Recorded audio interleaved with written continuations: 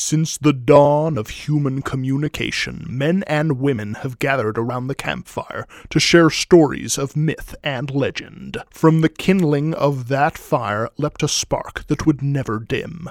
Thousands of years later, that spark of storytelling would start a new flame in the form of motion picture, where bold visionaries would revolutionize the medium of narrative. Soon, characters and cinematic worlds outgrew the confines of a single picture. Epic tales would now span a multitude of movies. Fiction had become franchise, and in the world of marketable properties, that franchise would become king.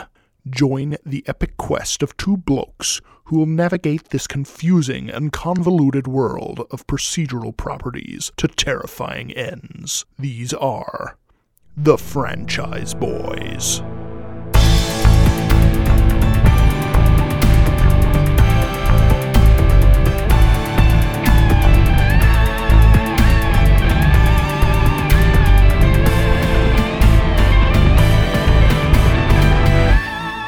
Ned, you're gonna Tokyo drift us into insanity. Bazinga! And that's how we open up. Sean, why don't you tell the people my shame?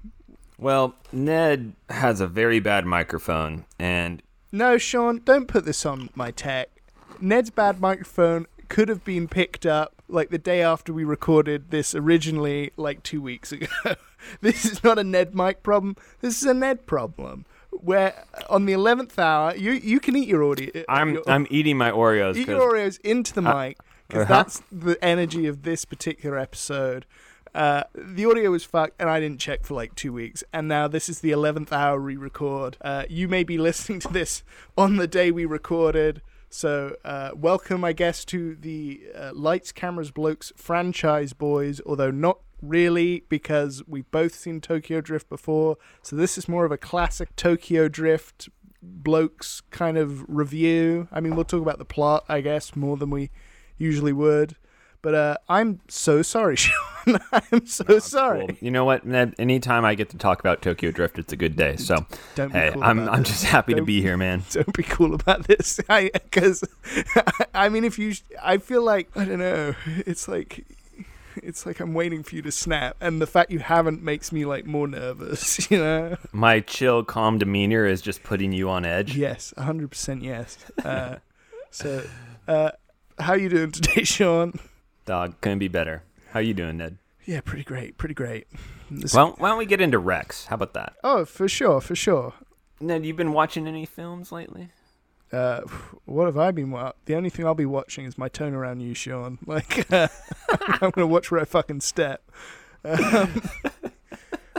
What did I even say last time? What have I watched? Barb and Star Go to Vista Del Mar? Did I say? But was it Barb and Star? Oh, yeah, Jesus, we recorded that a minute ago. Yeah. I had seen Barb and Star Go to Vista Del Mar.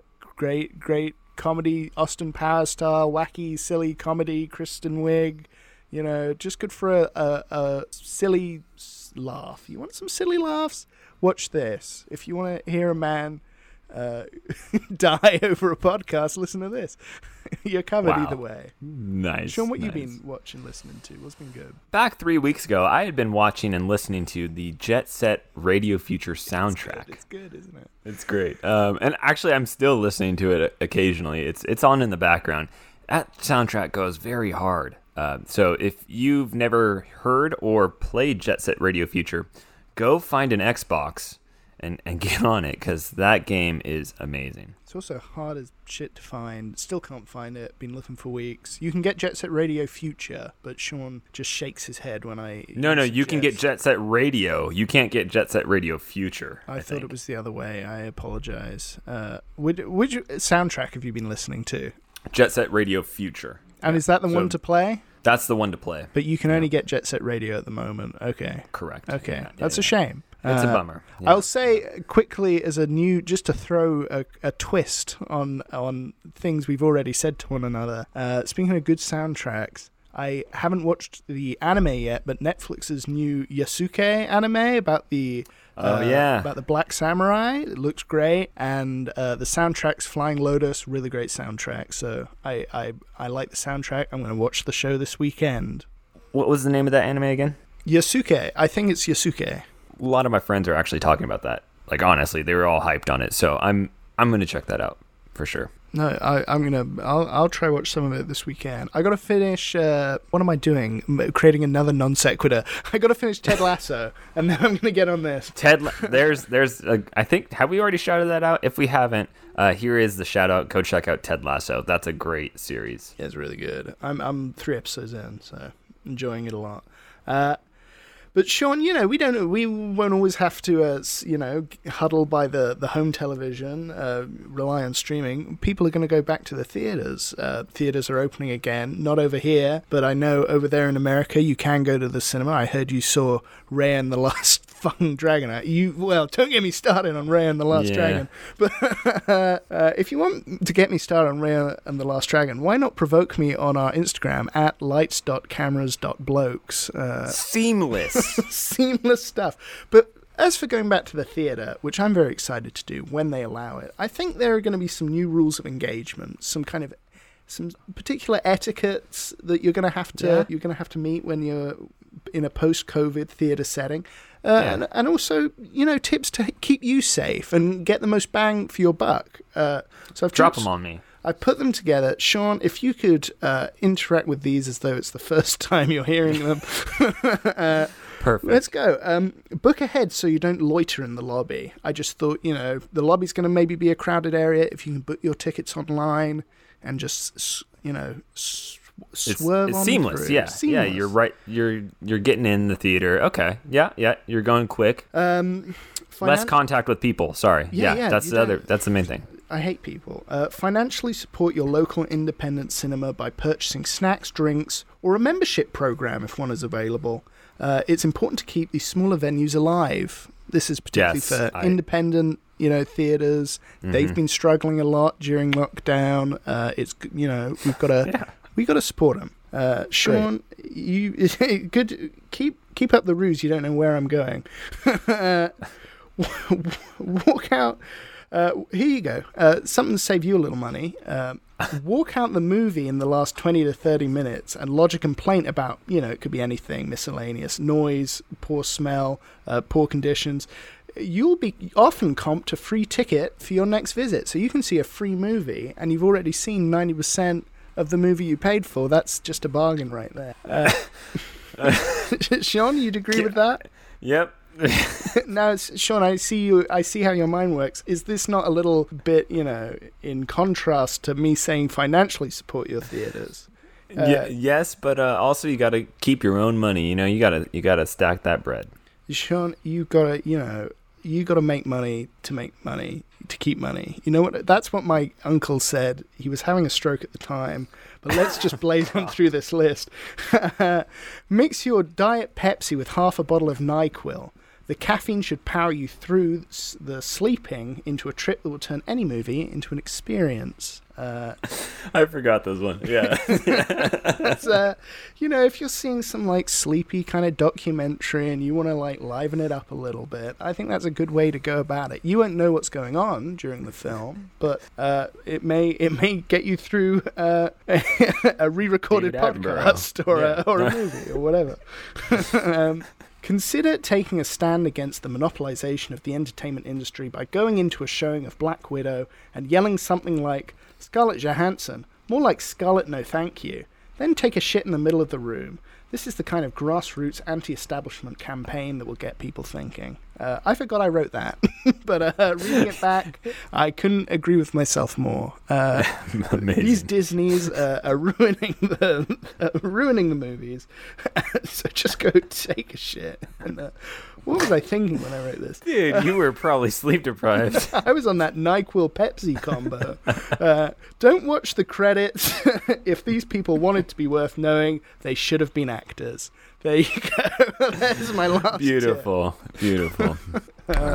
Well, if you have any comments or any hate mail, please send us an email at lights.cameras.blokes@gmail.com. Ned will be handling all that this week. So, thank you. And I can't stress enough, do not harass theatre employees. Support them with everything you have. I want to go back to the movies. Do not blacklist me, please. Sean, I think before we dive into Tokyo Drift, the third Fast and Furious movie, I see you've got a beautiful T-shirt. You're a big fan. I enjoy it. It's something you got me on. It was the first Fast and Furious anything either of us saw. But I think it is worth just making a quick little note, a little footnote, if you will, on the kind of context that like a film like Tokyo Drift lives within, which is in the world of, it's a film set in Japan, but with very kind of little to do with Japan or Tokyo. They film most of it in LA, I believe. This is just a little aside of this is not an uncommon thing in Western movies in Hollywood that they're a big fan of the aesthetic of Japan, of Tokyo, but there's very little effort to kind of make that a significant or element of the movie, or an element with kind of agency in the movie. Right. Which we just brought up here. We did previously because, there's a lot going on with Asian American hate in America, and this may seem completely outside of that, but I do think the media we watch and we consume, and if we are passive about consuming it, we may not realize we're being given a very kind of specific narrative from kind of one person who may not truly and thoroughly understand the things they are talking about. In this case, what what does Fast and Furious really have to say about Tokyo? It's full of kind of your classic Fast and Furious sleaze. There's a lot of Asian lady titillation. But Sean, would you, is there anything? I would say that you're spot on. I think passively watching this, passively watching any media that kind of has this going on with it is going to make you start kind of like, if you appreciate Asian media, but you never really dive deep into it and you never really take the time to discover new things outside of this, you're going to have this superficial interest in it for the most part. And that's at the very best. If you take a passive approach to media, not just movies, but, maybe a press conference from the President of the United States who's talking about the China virus, and you start stoking Asian hate in your country, and nobody's really saying anything about that, bad things happen. And we are seeing that now in my country. So, this is just kind of a small section that we want to bring this up because we are talking about a film that, it's a car film set in Japan with no main characters that are Japanese actors, and a lot of Korean Americans playing Japanese characters, a lot of, I would say white savior type things happening in this movie. It's just, we want to know, we want to go into this saying we're aware of how not great this movie is when it comes to its tone. That being said, I still enjoy this movie. It has a nice nostalgia aspect for me, but it also, as we get more into the rundown of this movie, has some nice little scenes. So I agree. I think that's super important in that when people are asking you to read and engage in the things that you're enjoying, they're not telling you to stop enjoying those things. We can still enjoy a Fast and Furious Tokyo Drift, but I think it's kind of crucial that you kind of take it for what it is and not kind of just what you've immediately picked up on it being. But yeah, Tokyo Drift, Sean, this is a pretty, this was a moment for you, was it not? This was a time in your life. This was, I discovered this movie when I was sick at home. Netflix, for all the youngins listening to this podcast, Netflix used to be a DVD service. So you would go onto the internet, you would line up your queue of DVDs, and you put certain things into it. One day, I was sick at home, and a Netflix DVD arrived in the mail the day before. And it was Tokyo Drift, and I was really excited. I had been taking Japanese classes. I was interested in Japan, and in a time where finding information out on YouTube or the internet about Japan was really difficult. I was trying to get my hands on anything that just had the word Japan or Tokyo or Japanese in the title. So I threw on Tokyo Drift, sick at bed, and I proceeded to watch it 3 times in a row the whole day. And I loved the movie. Yeah, and it's become one of those movies that I will throw on all the time. I'm sure you have a movie that you just throw on the background. It kind of soothes you for whatever reason. And that brings me to my list of 5 best movies to fall asleep to. Let's hear them.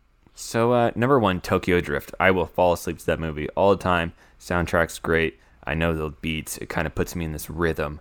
I can just go straight to sleep. Number 2, Harold and Kumar Go to White Castle. Great stoner film. Pretty easy listening. Still get the giggles while you're listening to it as you fall asleep. Number 3, Rookie of the Year, a baseball movie that I used to watch or put on when I was falling asleep in like middle school and high school. Number 4, Harry Potter and the Sorcerer's Stone, classic. Number 5, and this one could be switched out, but number 5 is Lost in Translation. I haven't cemented number 5 as Lost in Translation because I believe if I put on Blade Runner 2049, it might have the same effect. So, ooh, I like that. I like that. Yeah, Blade Runner 2049 is a good one just because of how kind of cerebral it is, and you can just kind of let it run. I can maybe fall asleep to the Blade Runner soundtrack. But yeah, those are good, man. Well, I don't know if I have movies I can fall asleep to. I went through, similar to you in Tokyo Drift, I think I went through a similar thing with The Big Lebowski, where there was maybe a month or maybe even 2 months where I was watching it maybe like every day. I watched that movie so much. Yeah, falling asleep. There are movies I've just seen so much that like now I am so comforted by like the beats of the movie, and you just become very mindful while you're watching it because you've seen it 100 times. Mad Max Fury Road is by no means like a calming movie, but because I've seen it so much, like I can put it on mute and just like enjoy the visual spectacle, and it rocks me to sleep. And then of course there's The Human Centipede. Amazing movie to fall asleep to. Just gold standard right there. Absolutely. The problem is I put it on and I end up watching the whole. I'm tired. I could just fall asleep. I'm so cozy, but then I'm so endeared by the characters, the script, the soundtrack. I've never seen The Human Centipede, Sean. Me either. I don't even know what that is. It's also bit of an old bit, really, isn't it? The Human Centipede. Like, what am I, a 2015 kind of podcaster comic? Like, Man. The Human Centipede, they're eating each other's Boomer shit. move right there. Yeah, come on. Let's get into this movie, man. Let's do it. Tokyo Drift. Let's start off with some great one-liners. Just needed to just like shout this out. This is my Mexico. As Han says to Sean at the rooftop in Shibuya. Also, while that's happening, there's a great song by Brian Tyler, who did the score for the soundtrack, the score for the movie, called This Is My Mexico. Look that up. Another great one-liner. Han said, "Okani," which is Lucas's Black and his interpretation of how you would say money in Japanese, which is okane. You're moving up in the world. Gotta elevate your company. Han quotes are just like insane in this movie. Yeah. If you don't know who Han is, we'll get into that. You make choices and you don't look back. These are words to live by. Words to live by. And then this isn't a one-liner, but the Bow Wow car reveal scene might be my favorite reveals in all of cinema. That's a great scene. That is a great scene. The Hulk car is maybe my favorite car in Fast and Furious Tokyo Drift. Not a car guy. If you could be inside the Hulk, and I refuse to rephrase that.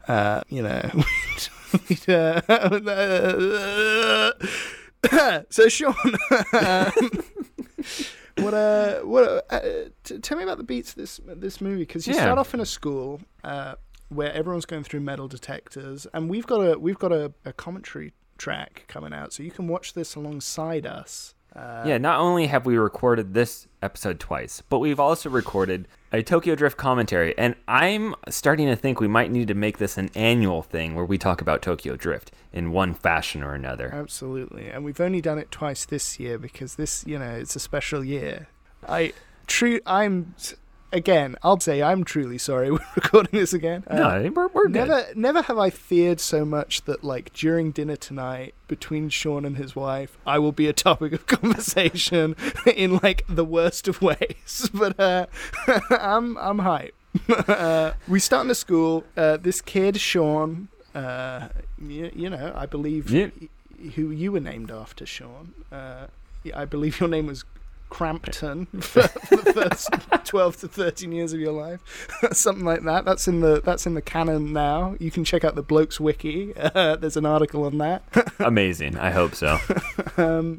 Sean is he's a bit of a he's no good. He's a little bit of a, what would you call him, Sean? A hoodlum. He's a hoodlum. He has been getting into trouble all the time, especially for racing. We find out that he looks like he's 30 years old, but he's 17. And yeah, there's a confrontation with a school bully right off the bat, and you can see Sean doesn't play that shit. He's just gonna whip out his wrench, and he's just gonna fight this guy if he needs to. But instead, they get in a street race. Yeah, and this bully's girlfriend, who's kind of into Sean, offers herself as the prize of this particular street race. Yeah, just one of the many problems and not so great things about this movie. Yeah, no, I can't argue that. I mean, I think, Sean, and you bring this up in the commentary because I didn't know quite how awful it was, but I think maybe the worst, like, I'd say two truly negative things about Tokyo Drift, which is the last 20 minutes, we'll get into it. But then also the camera going up this poor lady's skirt, which is in a film of gratuitous car lady stuff, is maybe the most gratuitous car lady thing that happens. Yeah, when the wind accidentally lifts your skirt and then the director decides to keep it in there, you got problems, man. I'm cancelling The Wind for that one, and same, and everyone involved in the production.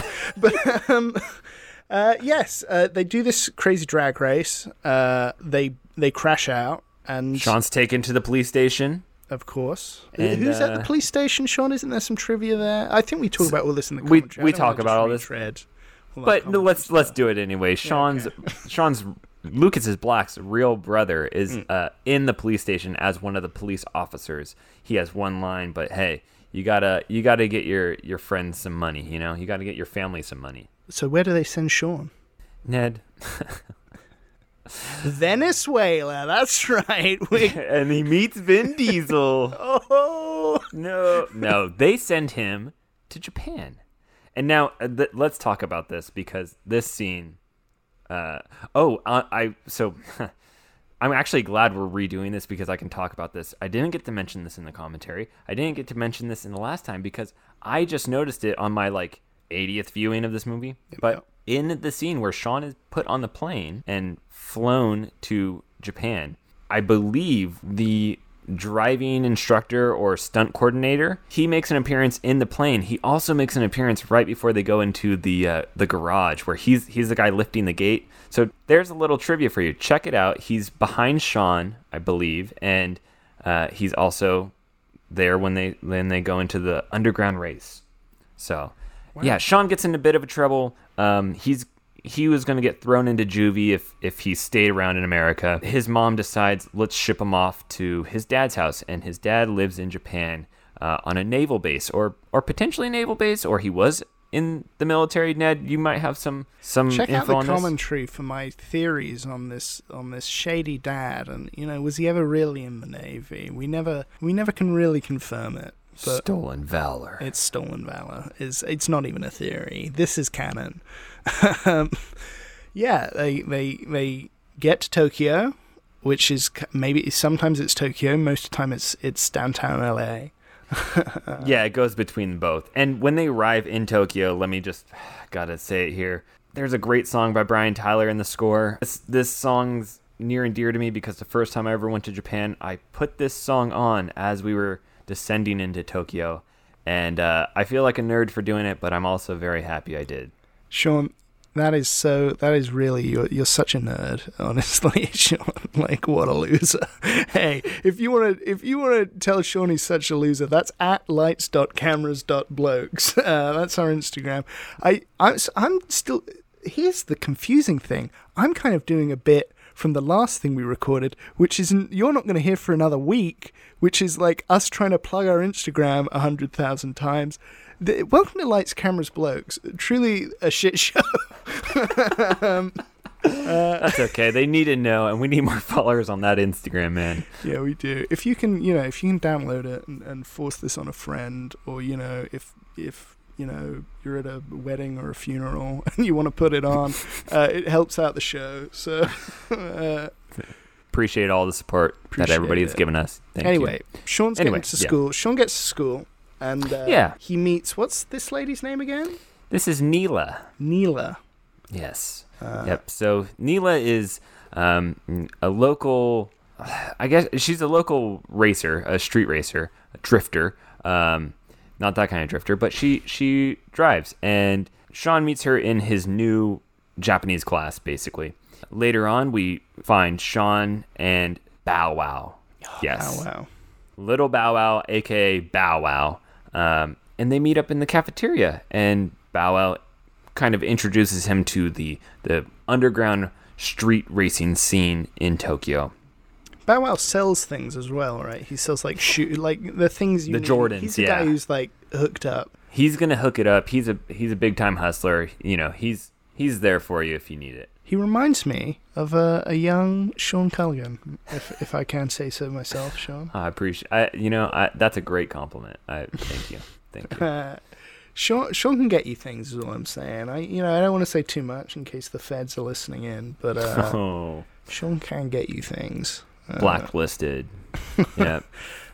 Street racing. We get the underground street party scene. There's like a lot of girls in shorts dancing. You get a Chrissy Teigen cameo. Yeah, and then we meet the last of the main cast.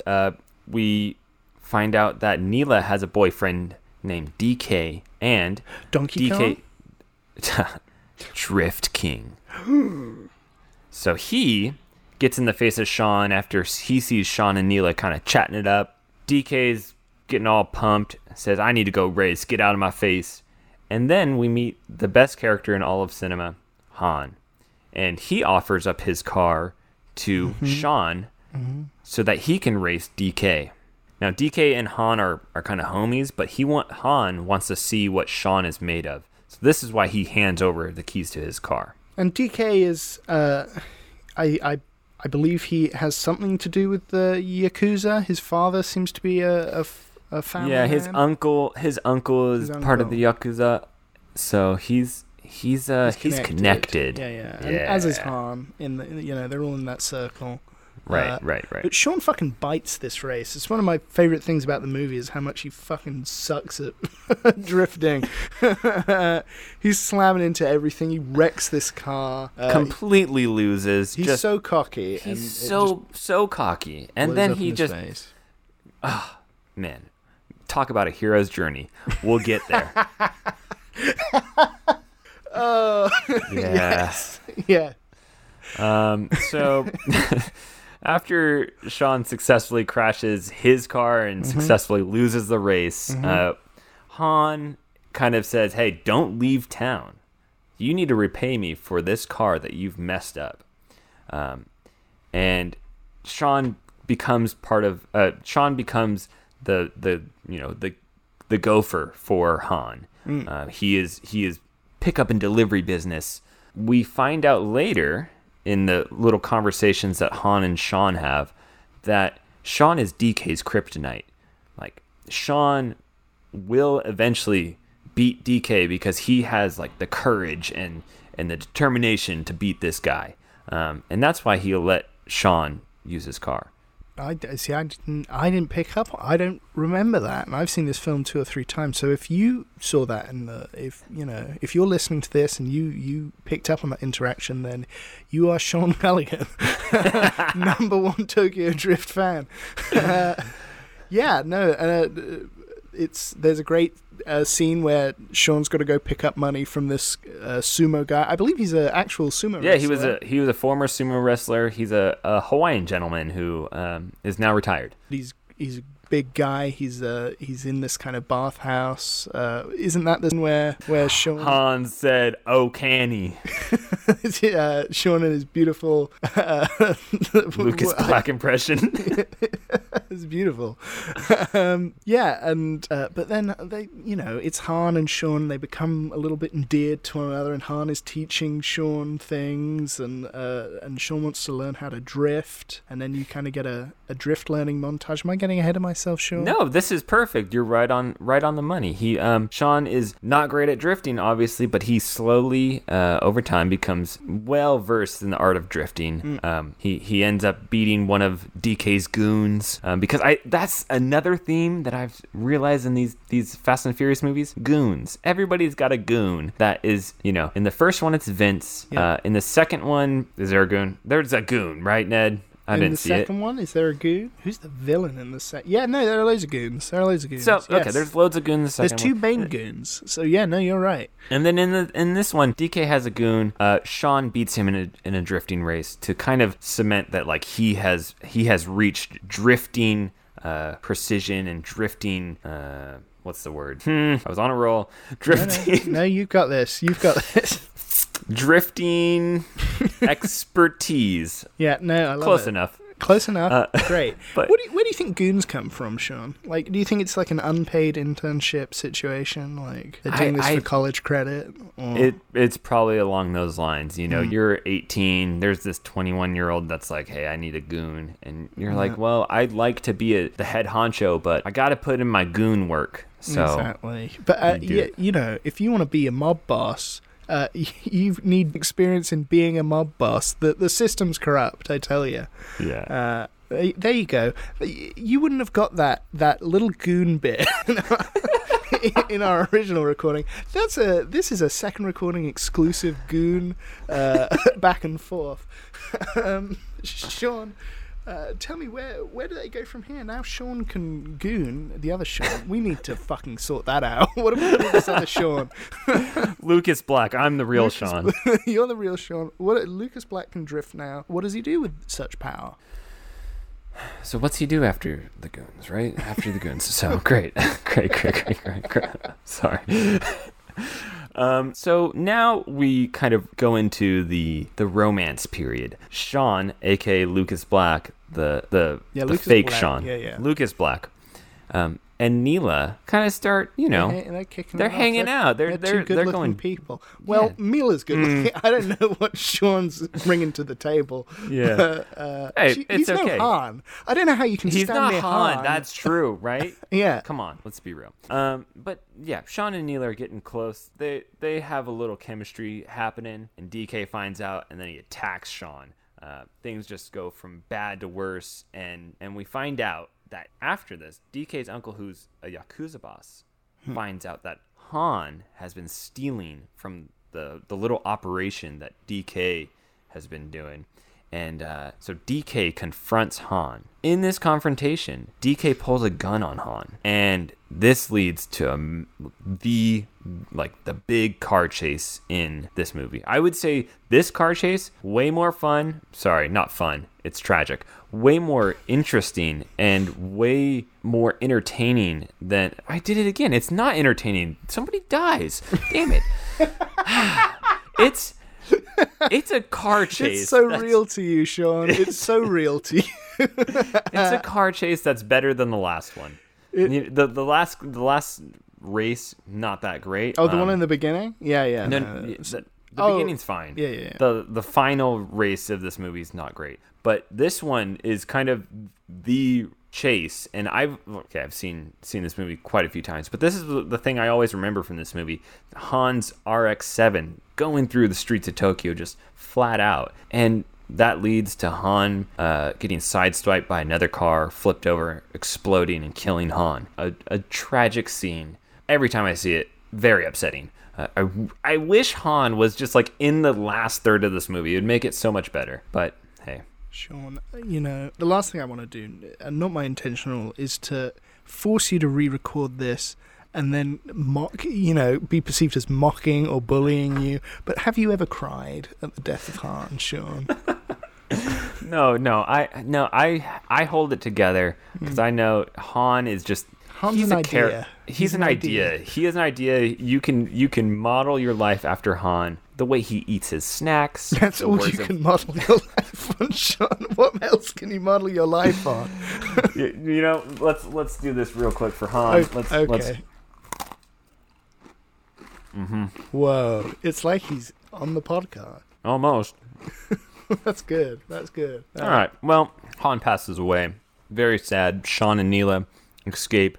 Get confronted by DK once again, but Sean's dad pulls a gun on DK when DK pulls a gun on Sean. It's a fake gun. He bought it in an antique store. The vow was stolen. He bought it in the antique store along with all those fucking medals he ganked. Anyway.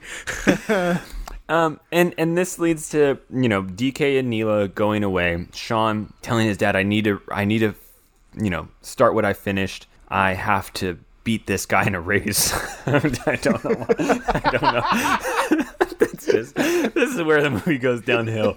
I fall asleep at this point usually, I think the dad helping him put together that car is it a Ford or something? It's a Mustang. Yeah. It's a Mustang with a Nissan engine. They put together a Mustang with a Nissan engine. It's nice. Yeah, it's fine. I think it's really honestly, it's just that last race. It's not exciting. No. So dark too. Oh, God. They race at night on Drift Hill. It's like a hill they've established that people drift on. It's just dark. You could have done this. Shots are it's not great, but so the little bit that I skipped over, and I don't want to forget this because maybe this happens or some part of this happens later on in the movies, so we should cement this, and for the franchise boys' sake we should do this. But Sean pulls up to the Yakuza lair and he talks to DK's uncle and says, hey, Han stole a bunch of money from you. Here's the money, because he received some money from Bow Wow. Tries to repay him for the money that Han has stolen, and on top of that, Sean suggests one final race between him and DK to squash the beef. Whoever wins gets to stay in the area, and whoever loses gotta just take off. And surprisingly, the uncle, the boss, agrees, which I don't think would ever happen. But hey, maybe it's some part of respect. If I know one thing about the Yakuza from playing the video game franchise Yakuza, is that the Yakuza are all a bunch of very colourful, fun, and eccentric characters who you often can't predict. They love dancing and golf and karaoke. Okay, so then this is spot on. Cool. So we get the montage that you love so much. They fix up the car for the race. I don't love. No, okay. It's a good montage. It's fine. They're pulling pieces together. They're building a car. The night of the race comes, and the race is very boring. It takes place on boring. It takes Drift so Mountain. long to just happen, and it's just like people drifting in the dark. You're so bored. It's like the entertainment value. So the first, let's go just quickly through all the races, because the first race you've got is in America at that school with Lucas Black being a bit of a dick, but that's the kind of point of the race, is he's a bit of a dick, and they actually purvey something about his character by him being completely fucking reckless. So there's some point to that. Then you've got the drifting race in that night drift car party scene that Bow Wow takes him to. And that's a great scene because he's super cocky and completely fucks it up, so it's very entertaining.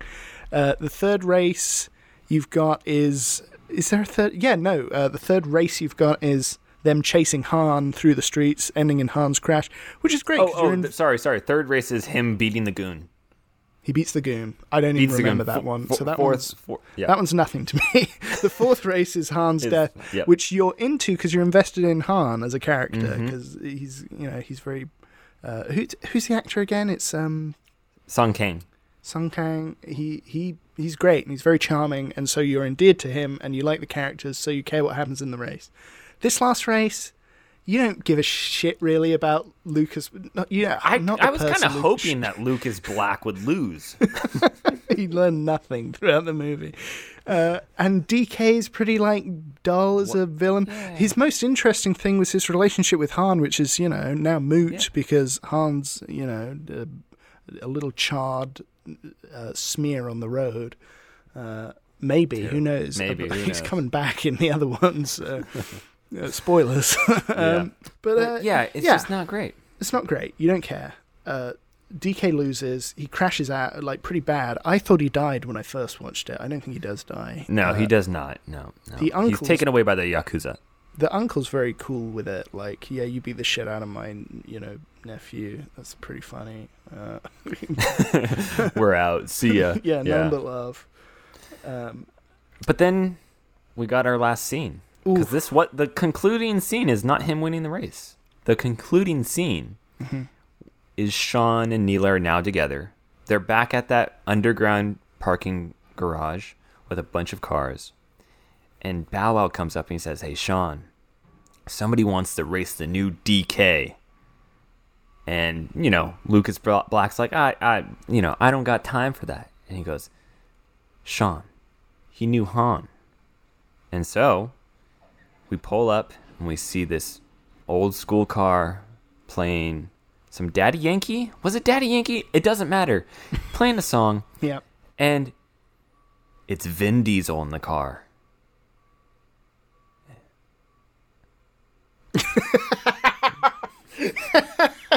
And that stunned silence was me so shocked that they could afford Vin Diesel.